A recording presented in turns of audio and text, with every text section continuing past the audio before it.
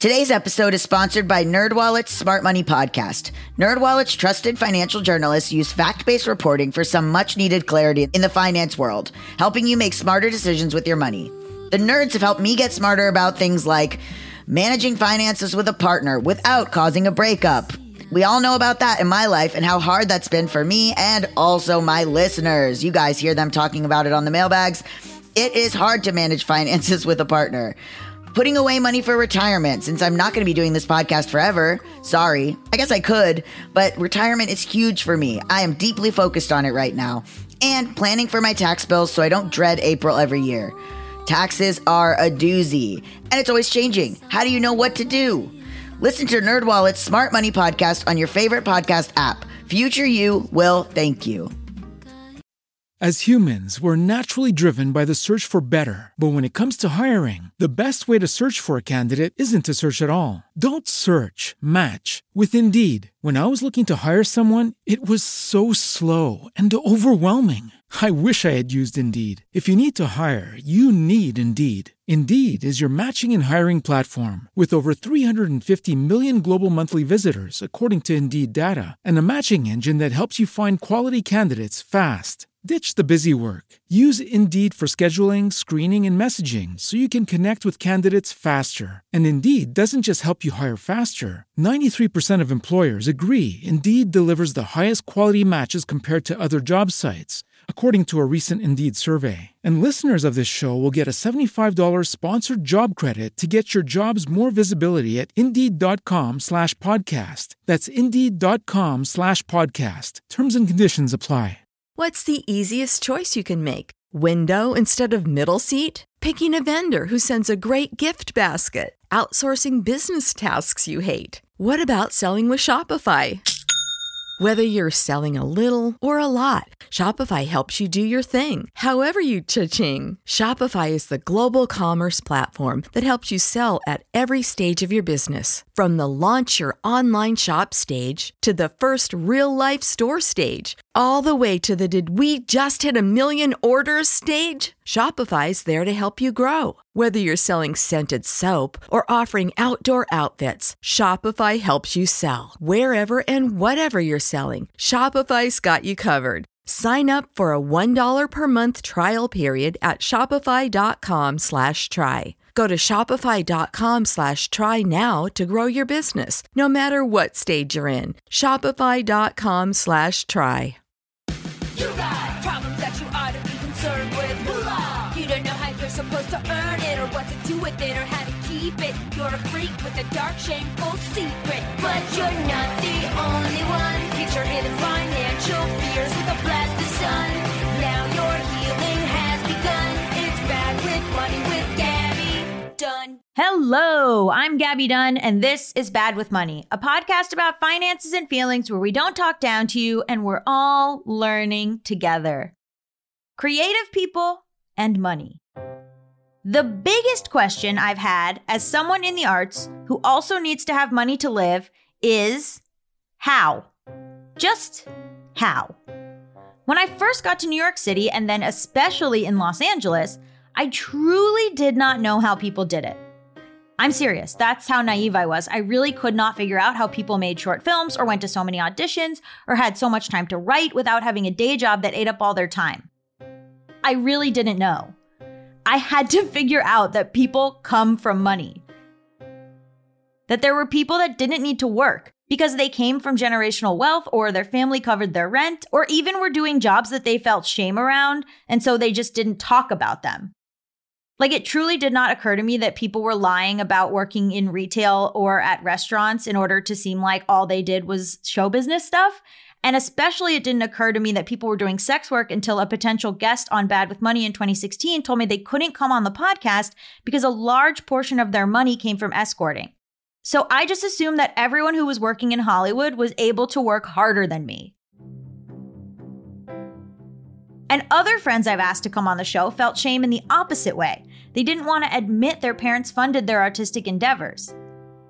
People's money to make their art came from places other than just, they are working harder and are smarter than me, which is what I thought for years.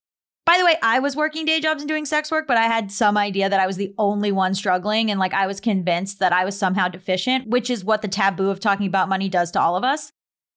So if I had known any of this, maybe I wouldn't have hustled as hard at the expense of my mental health.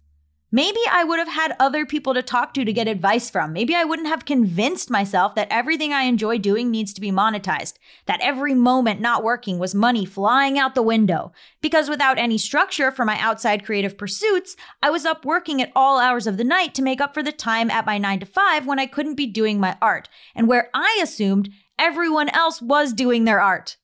All day, waking up at 9 and going until late in the evening, burning the candle at both ends, to do their art better and more efficiently than me. My therapist says that that's egotism, not where you are egocentric, but where you seem to think that everyone cares about what you're doing and is doing better than you. Anyway, I'm working on it.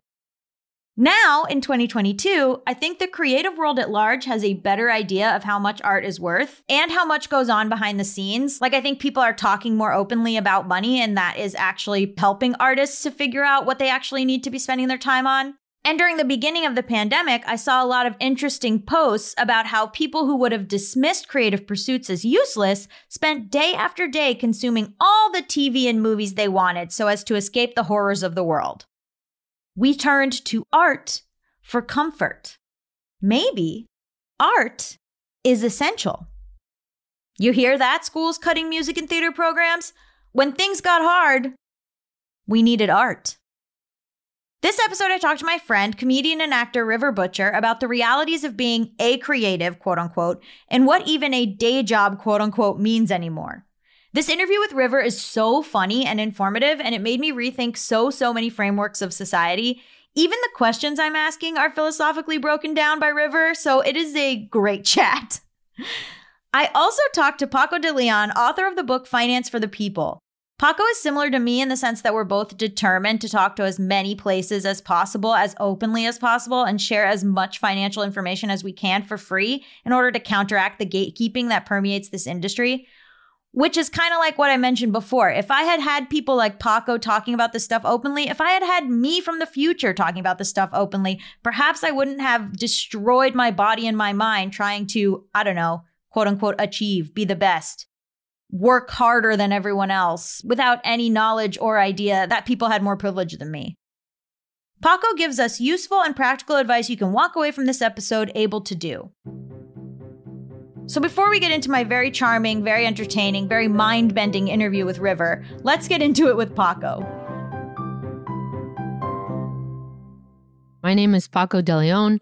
I run a company called the Hell Yeah Group, and I am an author. I just published a book called Finance for the People. So yes, two things. One, what is the Hell Yeah Group? The Hell Yeah Group does really two things. One of the things is what you are experiencing right now inside of your ears.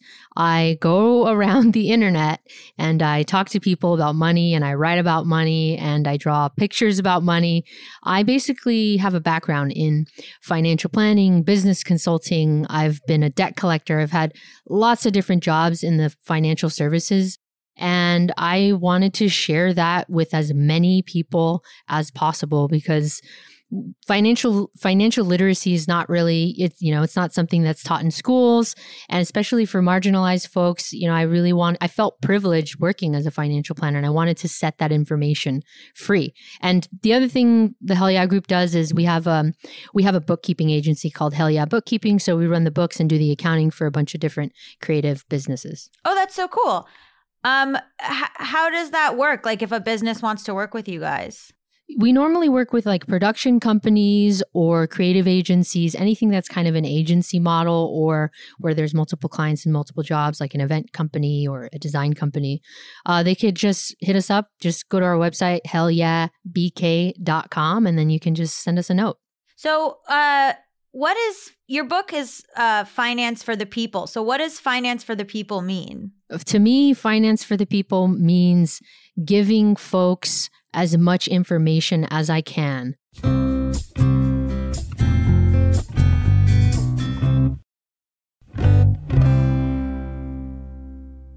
How did did you get started in all of this? Like, how did you get started being a financial planner and a debt collector? And what's that like? People always react to the debt collector when I drop that. It's okay. So I studied finance and economics in college because my time was running out. And, it was like 2006 and it seemed like a lot of people were making a lot of money and you didn't have to work that hard. And I was like, cool, I can still play music. I can still hang out with my friends and I'll be able to pay my bills. So honestly, that's how I looked at it. And, coming from coming from parents of immigrants, I felt like they didn't say I couldn't study art or study music, but that was sort of implied. They came all the way over here. I wanted to do something that seemed, practical. So first I tried to get a job as a teller. I couldn't get a job as a teller. And then I saw this position that said credit manager at Bank of America. And I was like, credit manager, great.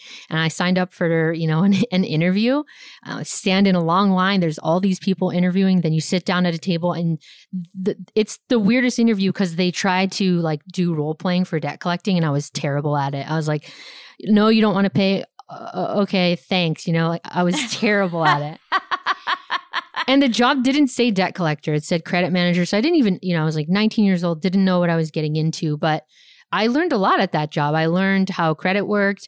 I learned that people were, they were uncomfortable talking about money. And I was at that job for 2 years, 20 hours a week, all day, like all those hours. I just sat there on the phone asking people for money. And that's how I got comfortable talking about money. So you got to see people at their most uncomfortable talking about money or their most desperate kind of. Yeah. And, we had all these rules we had to follow to be in compliance with the law, and one of the things we have to ask is, why are you late on your payment? And often the answer is, I can't afford it. And, so I also got used to hearing that. Wow, that's so interesting. So maybe this will lead into this next question, which is, how do you choose the topics for your book, or how do you choose for financial literacy what you think the average person needs to know or have better explained? So I approached the book with my financial planning background. So when I was a planner, we had basically steps that we lead everybody through. It's, making sure that you have a budget in place, making sure you have an emergency fund, planning for retirement, caring about insurance, tackling debt, and for higher level, trusts and wills. So I used the blueprint that I learned in school and then applied in the workplace. And that's all that practical stuff. That's what you're seeing. And then I brought in all this other stuff, like, thinking about decision making and ways of modeling that and ways of thinking in that way. And then all of the emotional stuff, dealing with our beliefs and our emotions around money, that came because I've struggled myself, but I just saw capable people with excess cash not making the quote unquote right decision or the correct decisions with their money. And I wondered, why do we not act in our best interests? And a lot of times has to do with how we feel about money or, what our narratives are. So, I mean, just from hearing a lot of people's stories and from, your own background in it's interesting because if you're studying finance in school, I imagine you don't hear half the real life or realistic depictions or stories that you would hear as a debt collector or even a financial planner, right? Is there a huge disconnect? Yes, there's definitely a disconnect between everything you learn in your finance classes, your financial planning classes, and the reality of boots on the ground. Somebody is struggling. How can you help them? In school, it just feels like you're in the worst, math class where all the problems are word problems, like train A leaves from station in Connecticut at 10:40, train B leaves. But, instead of trains, it's, Charles and his retirement and 7% return. So it just feels like math problems. You learn how to use a fancy calculator. And then in the real world, it's like a husband and wife are sitting across from you, and there's one breadwinner and there's one person who keeps running up the credit card. How do you navigate the reality of that situation where these people are in a relationship and they love each other and they're trying to make this work, but they keep running up against this maybe emotional or psychological issue? And of course, the math and the dollars and cents matter, but there's a level of emotional intelligence and bedside manner and understanding people are people that you have to use when working in financial service industry. So how would you define wealth for the average person? I think that depends on each person. So I know a lot of, I think, average people in my life, and some of them have inherited $100,000 when they were 21. And so to them, $100,000 isn't wealth. For somebody like me, or for a lot of people I know, they would never inherit $100,000. And so when they amass $100,000, let's say by the time they're 37, 38, a bit older than their peers, to them, that is wealth. If you're in a creative career, how can you ever feel the stability of being okay, I have enough? I mean, the best advice that I could give to creative people who are maybe earning a bunch of money one month and then nothing the next month is to really understand what you need in terms of your own personal income, right? How much do you need to pay your bills, to spend a little bit of money so you feel like you're a human that has joy in their life, and to put away money for the future. So the hope is some months you're making a lot more and then you pay yourself what you need. And then the next month, even if your business doesn't, make any money that month, the hope is that you've made enough that you can continue to pay yourself. Yeah, to pay yourself the same amount every month so that you're not thinking, well, I made $16,000, so I should spend $16,000. That's the hardest part for me. What sort of creatives do you work with mostly? All sorts of creatives. I mean, I work with creatives who, like I mentioned before, work in production companies. So you have filmmakers who are doing storytelling for organizations like Nike and Google. But I also work with, a lot of friends of mine are kind of single person creatives, like choreographers, dancers, artists, actors, and, everything in between. And, I wanted the book to speak to as many types of creative folks exist. Definitely get into the habit of saving. And for the self-employed, there are two different buckets that you should be saving every time you earn money. The first is a tax savings account. So if you are self-employed, you earn all the money, but you also have to pay your own taxes on that money. And depending on how you're set up, it might be self-employment income, self-employment taxes, or you might be running payroll at the end of the year and you're going to have to pay in your taxes. The bottom line is every dollar you earn, you should be saving a portion of that into your tax savings account. So if you don't have a tax savings account, what you should do right now is pause this or keep listening and go online, go to Capital One, or get in your car, go to Chase or the local Federal Credit Union, wherever you have your business bank stuff, open up a new savings account, and you're going to call it your tax savings account. And we're going to come up with an equation, and we can use a general rule of thumb. Disclaimer, I am not an accountant. I just know enough to be dangerous to myself and others. So you want to talk to your accountant. But the general rule of thumb is if you save anywhere between 10 and 30% of everything you earn, that's 10 cents to 30 cents of every dollar into that tax savings account, then you, quote unquote, should be covered for your taxes. If you're not fully covered, you might be partially covered, and oftentimes you have more than enough. The point is to start where you are and to build that habit. And over time, what you'll see is that money starts to accumulate. What you'll see is your investments start to pay you dividends, which is such a gnarly thing. You're just walking around enjoying your life, and that money that you've made only once is now starting to generate and earn money. And that's how you start to build wealth.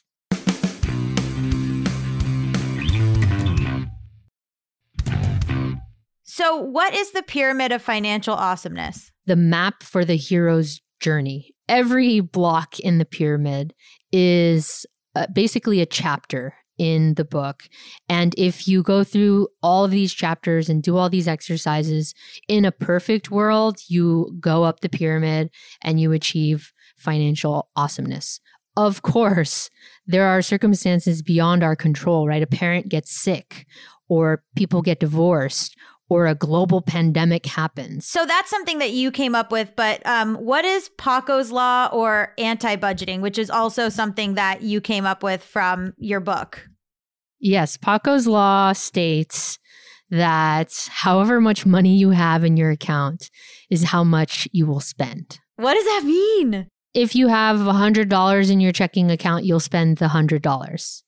It's kind of like the Parkinson's law, I think, was like work will expand to however much time you allow it to expand to. Oh, God. And that might not be true for everyone. It might not be true for everyone. You know, I think some people are good at not spending all the money they have in their account, but Who are you? Write in. exactly. At me, right? Yeah. That's why when I look at like the anti-budget, I ask that people open up a separate checking account. I know I'm asking you to open up a lot of accounts and it seems stressful, but to me, I mean, it makes your life easier because you have buckets for all your money, putting the amount that you're allowed to spend, that you're allowing yourself to spend for fun in the fun account. It helps me to have different accounts for that reason. Also for taxes, it's really helpful. That's just another tip. I put all of my business expenses in one account. That way I'm not going through and being like, this was business, this was this on the same account. And for things that are automated, I have a separate account. So I actually am a big fan of having a bunch of separate accounts. I know it does seem stressful, but it actually makes things less confusing for me. One other thing that I liked about your book is the discussion of can I afford this versus how do I want to spend this? So how are those two different? Can I afford this feels very rooted in scarcity, in the scarcity mindset, right? And how would I like to spend this? Just that naturally feels abundant. Like you've given yourself permission to think about the potentiality of the money. And so I'm a big fan. I'm going to sound very Los Angeles. I'm a big fan of like how you are energetically with your money. It matters, it definitely matters. So if you can reframe it as, how do I get to spend this? It's very abundant and it just makes you feel good. And it's energetically overall good. We are a bunch of LA assholes on this show sometimes. It really comes through. How does debt affect creatives differently? I don't know that debt affects creatives any differently than it affects other human beings. I think debt is challenging for a lot of people because the narratives that we have around personal finance up until very recently are if you're in debt and if something bad is happening to you financially, it's your fault. I think it's important to understand that those are the narratives that we've maybe internalized and that it's time to really pause and to unearth those stories, examine where they came from, both personally and at a societal level, and to understand that this concept of debt is actually, it's been with us for a really long time. Humanity has had this concept of debt, like paying a debt to the gods, owing a debt to society. It's just that the financial system has come up with a way to make it intertwined with our money, right? This theme. If debt is used to not finance everyday expenses, it can be used to leverage building wealth. So, I think it's important for us. Terrifying. Yes. Terrifying. This is like when I started investing and they were like, you can use margin. And I was like, I don't trust it. I don't trust it. I think margin is kind of sketchy. Margin is much more risky than, say, the 30-year mortgage, Yes. So having my mortgage, yes, for sure. But I was like, as soon as I saw that was what that was, because I didn't understand it, I was like, turn off the margin, which is where you're basically investing using the bank's money. So if you're actually just starting to invest, please go, I would say turn off your margin. It's so scary. I agree. It's cosign. Well, I was saying like debt for creatives, right? So like friends of mine who don't have health insurance. So, they're having extra medical debt because of that. Or people who studied something like both of our parents would have killed us for, which is like arts or dance or whatever. Also, it's interesting. We had someone on the first season of this show, Sarah Schaefer, talk about, she's a comedian, and she talked about how she was like, if I needed stuff for my show, like if I needed props, I would just get them because I was like, the show is more important. And so I think about that a lot. Like I was that way too with creative stuff. Like if I shoot my own short films, and I'll blow $3,000 on a short film. No guarantee it'll go anywhere or do anything, but I just like need to in my soul. I feel like creative people maybe listening can relate to these sort of like things that maybe perhaps more mathematician, people who work in labs, they might not feel that connected to that aspect of it, you know? Yeah, definitely. I mean, how did you go from, have you changed? Have you gone from, I'm going to blow money I don't have to make a short film to at least I'm going to blow money that I do have to make a short film? Yeah. Now I'm blowing money that I do have. Yeah.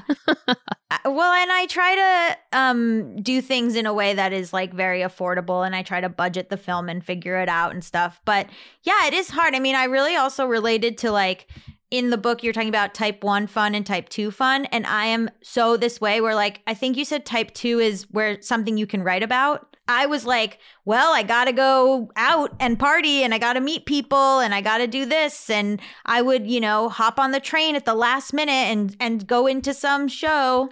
Yeah, I mean, that is a unique challenge among creatives, I suppose, that I hadn't considered when you first posed the question about creatives in debt. But I mean, yeah, when your creativity and your output rely on you having these funny or profound, deep experiences, it, you know, might seem justifiable to run up that credit card bill. It's also the type of thing, I think too, like when you're a creative, at least for me, you have to have a healthy sense of delusion where I'm like, it's fine. I'm going to work up all of this money and then I'm going to be so famous and this will be a great story for Jimmy Kimmel. Like, the freaking delusion. Creative people are creative. I know that's a redundant thing to say, but now more than ever, we have ways to make money that didn't exist. And so, you know, I think as much as in terms of addressing the debt, I would say focus on the earnings as well, because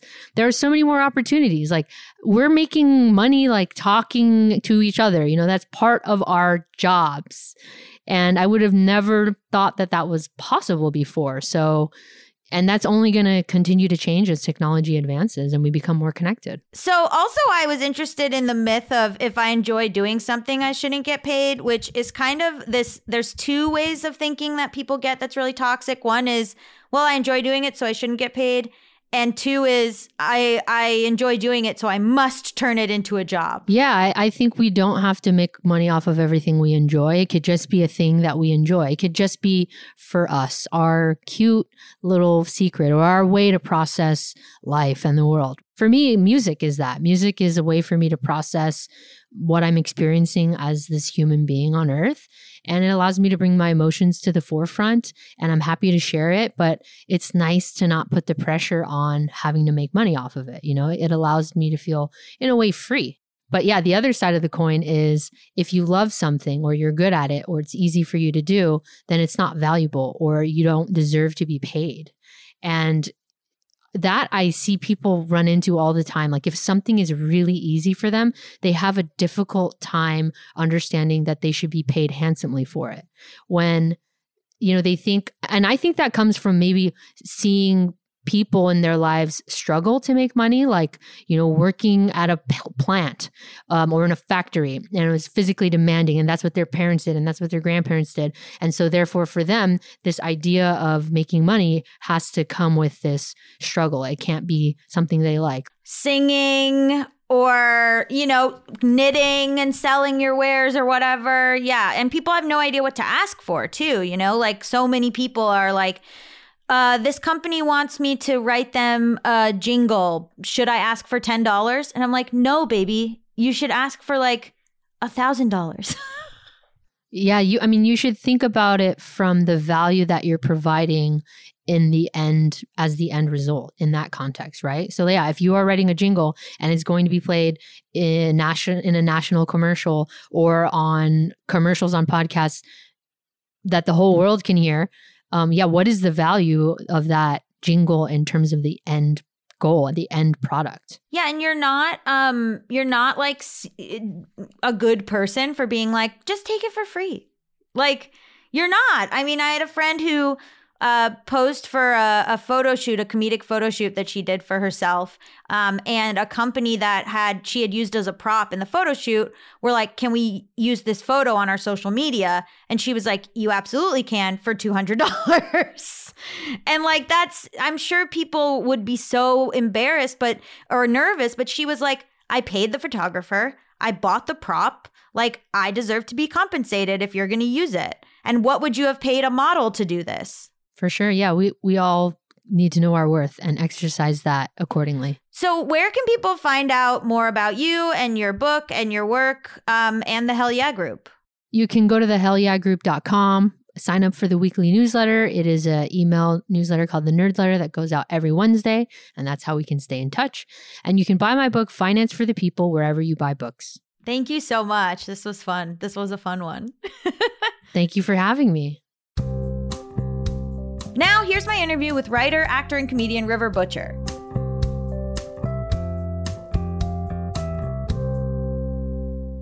My name's River Butcher. I'm a stand-up comedian, an actor, and a writer. Those are mostly the things that I do. And so I asked you in DMs, like, what you wanted to talk about, because we've talked a little bit about like creatives and money on this show, but not with it, just because a guest was a creative and not in a specific kind of way. So one thing that stuck out to me is that you were like, I would love to talk about like what even the concept of a day job is. It's funny to me that we call people creatives, because creative is not a noun. It's indicative of a society wherein everything becomes a noun. I remember my first like understanding of day job was when I was starting to do stand-up comedy at night while I went to work at a job that I didn't really care too much about, but needed to survive, to pay my student loan bills, my rent. I mean, this is the existence of language. It's like you and I are saying words to each other that we mostly agree on, but we have completely different interpretations of what they all mean. So like, what does it actually mean to have a day job? Is that something that you do to survive, or is it the job you do? Like, it's just, I think about that because you asked me like to come on to talk about like, how do you structure your day when you don't have like a traditional, like a job that you clock into or something like that. And then I was like, well, I'm right now I'm off on script working on someone else's show. And you're like, so you do have a day job. And I'm like, do I? Especially comedians, right? The old like 90s thing is like, don't quit your day job. Yeah. Like the assumption that a stand-up comedian would like also work in an office or like also be a barista. Yep. It's been fun to see people moving more towards like, my job is just like my job. And then my hobbies are what I am about more so. And like, I don't really care about, you know, the corporate ladder or like, you know, these kinds of things that like used to be so day jobby. And even when I said day job to you, in my mind, I pictured a 9 to 5. Right. Of course. Yeah. I would say that people are actually realizing that their hobbies are not hobbies. It's their work. Your life's work is the things you enjoy. Yes. No, we've talked a lot here about how millennials just includes the upper middle class white people of a generation. The boomers just... Well, there's no real cutoff because like you can't, like to bring up boomers, it's like, yeah, I mean, my parents are boomers. And if you talked about their like where they are in terms of class and things, you'd be like, oh, wait, boomers are not all affluent, you know, successful, like floating through life. I just don't think they buy the lie that we've been told for so long. We have mutual aid that's like just growing up from the ground in social media. Like people are beginning to support each other in their life's pursuits. What's the lie when you say the lie that we've been sold? What is that lie? Well, I mean, here's the thing. There's as many lies as there are people. But I think the lie ultimately is like that there is one way, that there's one way. I've been thinking a lot about, you know, like I've been watching And Just Like That. And I think a lot about the first iteration of Sex and the City was born so much out of that sort of late 90s white feminist idea of like, I can't have it all. And like today, when I think of that, I think I can actually have it all as long as I am defining all. As long as I'm allowing everybody else to tell me what all is, then I never will. It's never possible because it doesn't exist. Thank God it only took me 40 years to understand that like I can have it all as long as I define what all is. When did you start being like, okay, this is how I can support myself? I mean, it's, I think, it's a consistent check-in, of like. Me too. That's me too. Because I don't even know if I can anymore. You know what I mean? Like, I don't, right now, today, like, I don't know if that's actually going to be possible. But I also am just like being patient because, I'm grateful I have another opportunity that I can do to support myself financially, so that I am able to like reschedule shows when it's safer. And like, I understand and appreciate that people aren't doing that right now because that's their source of income. And like, we've been put in a real quagmire of having to choose our own safety and the safety of others over, financial survival. But I would argue that that's actually where we were before we entered the pandemic. And so I think a lot of people are realizing that because we've just sort of circled back to the time before the pandemic in the sort of Democratic, Democrat TM. Like when I say Democrat or Republican, I mean the party and I mean the corporation. I don't mean individuals. Oh, the people of Bad with Money know what you mean. Great. But I just want to say that, that we've circled back to that time where you just go to work sick. I know. They're trying to it's just so wild because the beginning, the Republicans are like, oh, don't worry about it. It's just like the flu. And now we're like, oh, don't worry about it. It's just Omicron. It's like, it's the same thing. You want people to go to work and risk their lives to pay taxes. And that's insanity. People that I see as very successful will then be like, oh, I'm like doing copy editing right now. I'm actually back at my coffee shop job. Sure, yeah. This is what people don't understand, I think, is that like, it'll be like, oh, last year I had a huge script and I worked on 2 shows and like, that was great. And then the next year you're like, I got to go back to, I got to see if that restaurant will take me back. Yeah. When I say like, how did you know when you could, sustain yourself? I think the answer that people don't really understand when it comes to like creative careers is like never. Yeah. Well, I guess I would say like, I totally agree with you, Gabby, but my answer is actually always.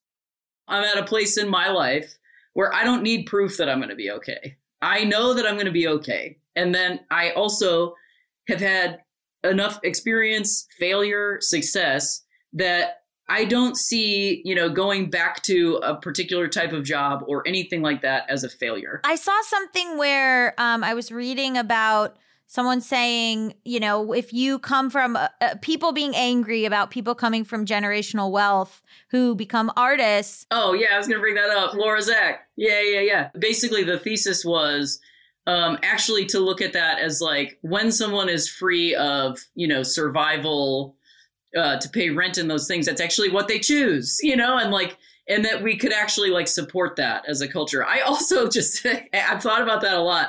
I used to be so resentful of art school kids or trust fund kids or whatever.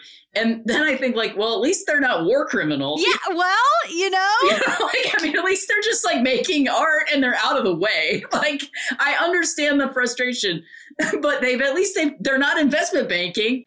They're not buying up properties, Yeah, I've really enjoyed this turn towards creativity. And not even creativity tied to productivity, but just definitely like not. Vibing. I mean, I think that's an important thing is like untangle it. And that's literally why I brought up the word creative is not a noun. Because like, why are we so afraid to call people artists? Like, why are we so afraid to call ourselves artists? Because like, it's been mangled and tangled and turned into this elitist thing or not enough or a luxurious thing. Like, why do we not fund art and music in schools? Because kids would actually have some like quiet time with themselves. And they might actually like spend some time with like each other and themselves and what they're learning, as opposed to just like passing tests all the time. Productivity is not creativity. It just is not.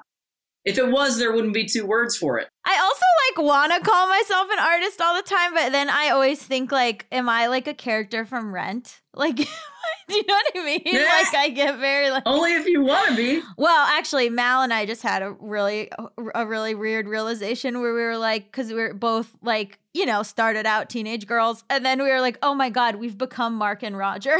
I've never seen Rent, so I have no idea what you're talking about, but I enjoy it. That's okay.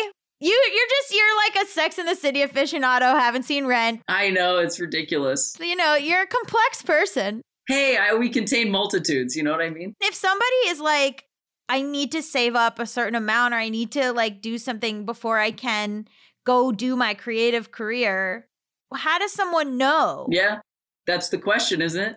It's this thing where they say, okay, well, do this and work on your novel at night. I feel like there's a lot of advice that's like, this is what you should do, and these are the numbers. And it's like, that doesn't work for me. I'll put it that way. It doesn't work for me. I have spent a lot of time in my life being very rigid, thinking that my rigidity and my rules and my systems are going to produce the outcome that I need. And I will tell you that does not work. For me.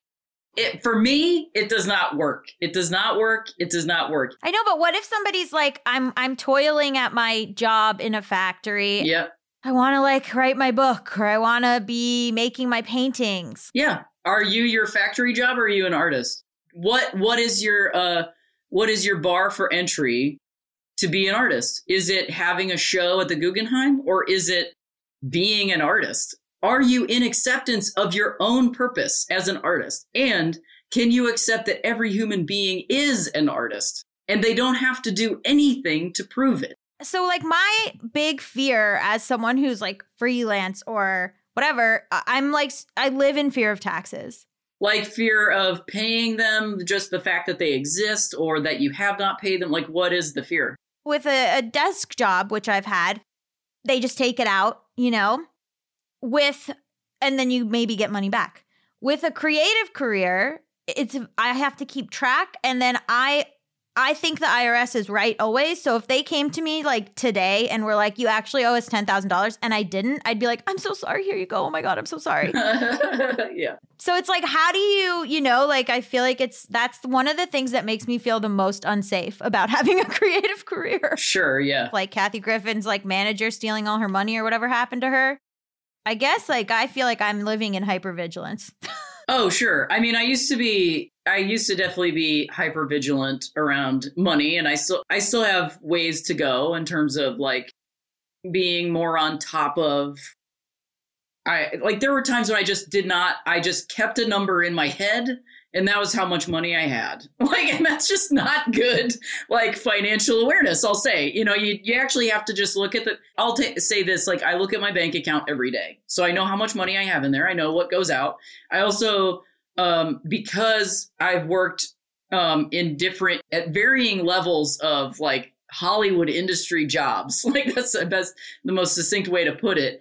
Like I do have like a business manager because I have an LLC as a stand-up comedian, and that LLC also works as an actor and as a writer. So like I'm doing work through my corporation. Which is hard. This is how people, like I didn't know any of this when I started. You have to like know a lot of business and become like a corporation. And that's how you are able to do things in a way that like makes sense, which is like I'm a S Corp. Like it's just like, it's a whole thing that I needed other people to explain to me. I needed other people to help me with. But that's the thing, is you need other people to help you with it. And I think that's something in this society where there's this pervasive idea that if you don't already know how to do something, you're wrong. And like, that's not how life works. Like, that's why we all exist, so we can help each other do things. You know, like you're not supposed to go to college and then walk out and know how everything, like everybody has to learn everything. Like you had to learn how to drive a car. I've had multiple experiences with chunks of like having to pay. Up until very recently, I had an old car. I had my car for almost 20 years. And so I had to put like $2,500 into it. And it was worth it because my car cost me like $600 to have that year, you know? So it's like, all right. But to me, that's still, it's a chunk of money that just goes away. And so I was like thinking about it and going like, well, it's just, you got to do it. This is the cost of the thing. And the car, you love this car. It's gotten you very far. It's totally worth it to do this. And then I got home and I had a check for $2,400, like I had just worked. I forgot that I'd done the work. And that to me was proof in a moment that it's going to come. Everything will work out. I mean, I don't like to give any advice because it probably won't work. You know what I mean? Like, it's just what worked for me. And I don't know if it's going to work for anybody else. But and this is a daily practice for me. So that's the other thing is, again, capitalist society, you cannot set it and forget it. You cannot just go like, okay, I don't think this anymore. And then you don't think it anymore. Like, it is every day is a reminder. Oh, I don't need society to tell me that I'm a stand-up comedian. I don't need comedy to tell me that I'm a stand-up comedian. Why am I trying to sit at a table that's centered around success and money and greed and power? I don't want to sit at that table. So why do I keep bringing a chair to that table? You know what I mean? Like, I don't want to be at that table. You know, once I let go of, why do I want a society that is not a part of my dream for us, right? This society that like incarcerates people, that punishes people, that lets people live on the street, that like doesn't give people health care, doesn't care about teachers, like doesn't care about children. Why do I want validation from that society? It starts with reevaluating all of society's standards on what makes someone an artist and what makes someone valid and what constitutes proof and productivity.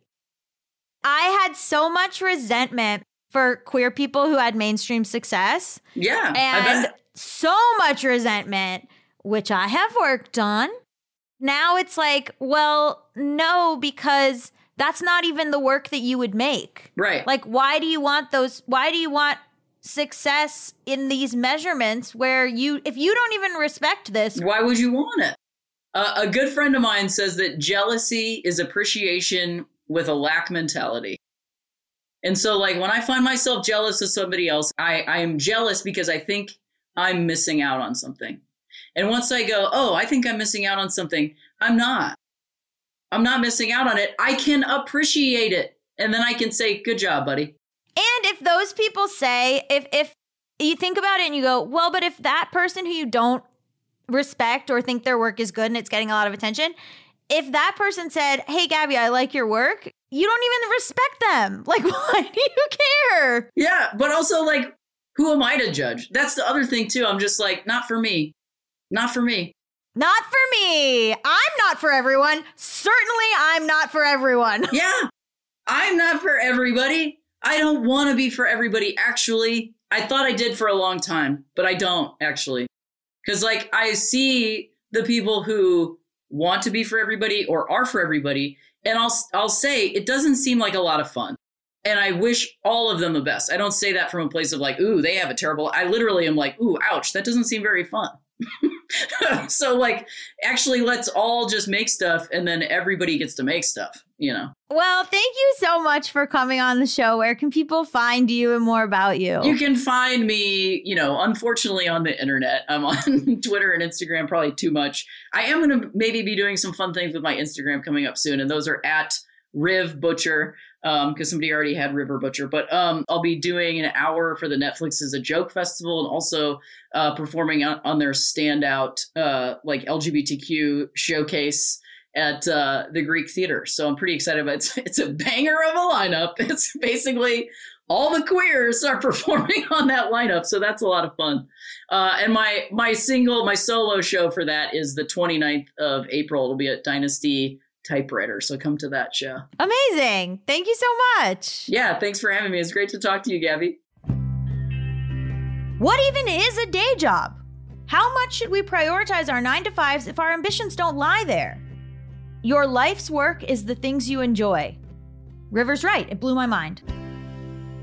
When I was coming into my 20s in the 2010s, you could not have convinced me of this. I didn't care about money at all. I used to resent and judge anyone who asked me how much a project was paying me. Wow, you got a byline in the New York Times Magazine? How much are they paying you? Even though I had no money, that was the last thing I cared about. It didn't matter as long as other people saw me as successful, and the bylines are what made me successful. The money stuff I could hide. I wanted to accept all the work that came my way so I could make my way up to some version of success that wasn't tied to money at all. Couldn't these people see that the money I made just didn't matter? And I never negotiated because I was so afraid of losing the work that if a place was underpaying me, I was embarrassed to share what I was being paid. I just didn't want to engage with money, and I felt that creatives who asked about that were being nosy and stupid. That they weren't real artists, man. I might not get paid for this now, sure, but in the future, I'll be glad I did it. I'm an artist. Money doesn't matter. But guess what? I was an artist the entire time. And calling myself an artist was not diametrically opposed to my asking to be paid fairly for my work. So, are you an artist? And what are you afraid of? I would love to hear from you about this because I know a lot of you work in the arts. Be sure to send me an email at gabbyisbadwithmoney@gmail.com or leave me a voicemail at 844-474-4040. You can also email me a voice memo if you prefer, though a lot of you have been leaving voicemails, and I love the voicemails. I love them. I love them. I love them. Keep sending them so I can hear your beautiful voices. You can join our online communities too. We are on Instagram, Discord, Patreon, and Facebook.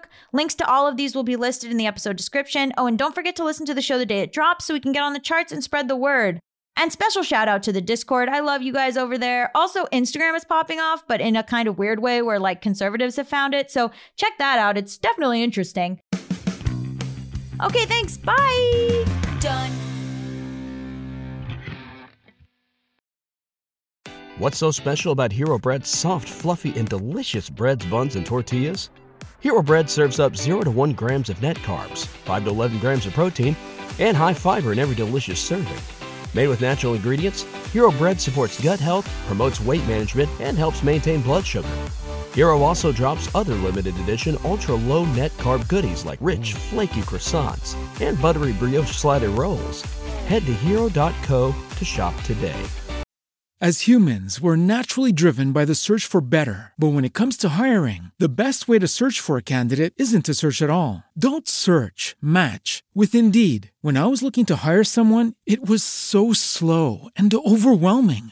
I wish I had used Indeed. If you need to hire, you need Indeed. Indeed is your matching and hiring platform with over 350 million global monthly visitors, according to Indeed data, and a matching engine that helps you find quality candidates fast. Ditch the busy work. Use Indeed for scheduling, screening, and messaging so you can connect with candidates faster. And Indeed doesn't just help you hire faster. 93% of employers agree Indeed delivers the highest quality matches compared to other job sites, according to a recent Indeed survey. And listeners of this show will get a $75 sponsored job credit to get your jobs more visibility at Indeed.com/podcast. That's Indeed.com/podcast. Terms and conditions apply.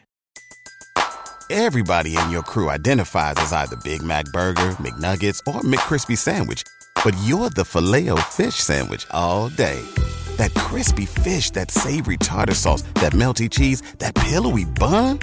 Yeah, you get it. Every time. And if you love the Filet-O-Fish, right now you can catch 2 of the classics you love for just $6. Limited time only. Price and participation may vary. Cannot be combined with any other offer. Single item at regular price. Ba-da-ba-ba-ba.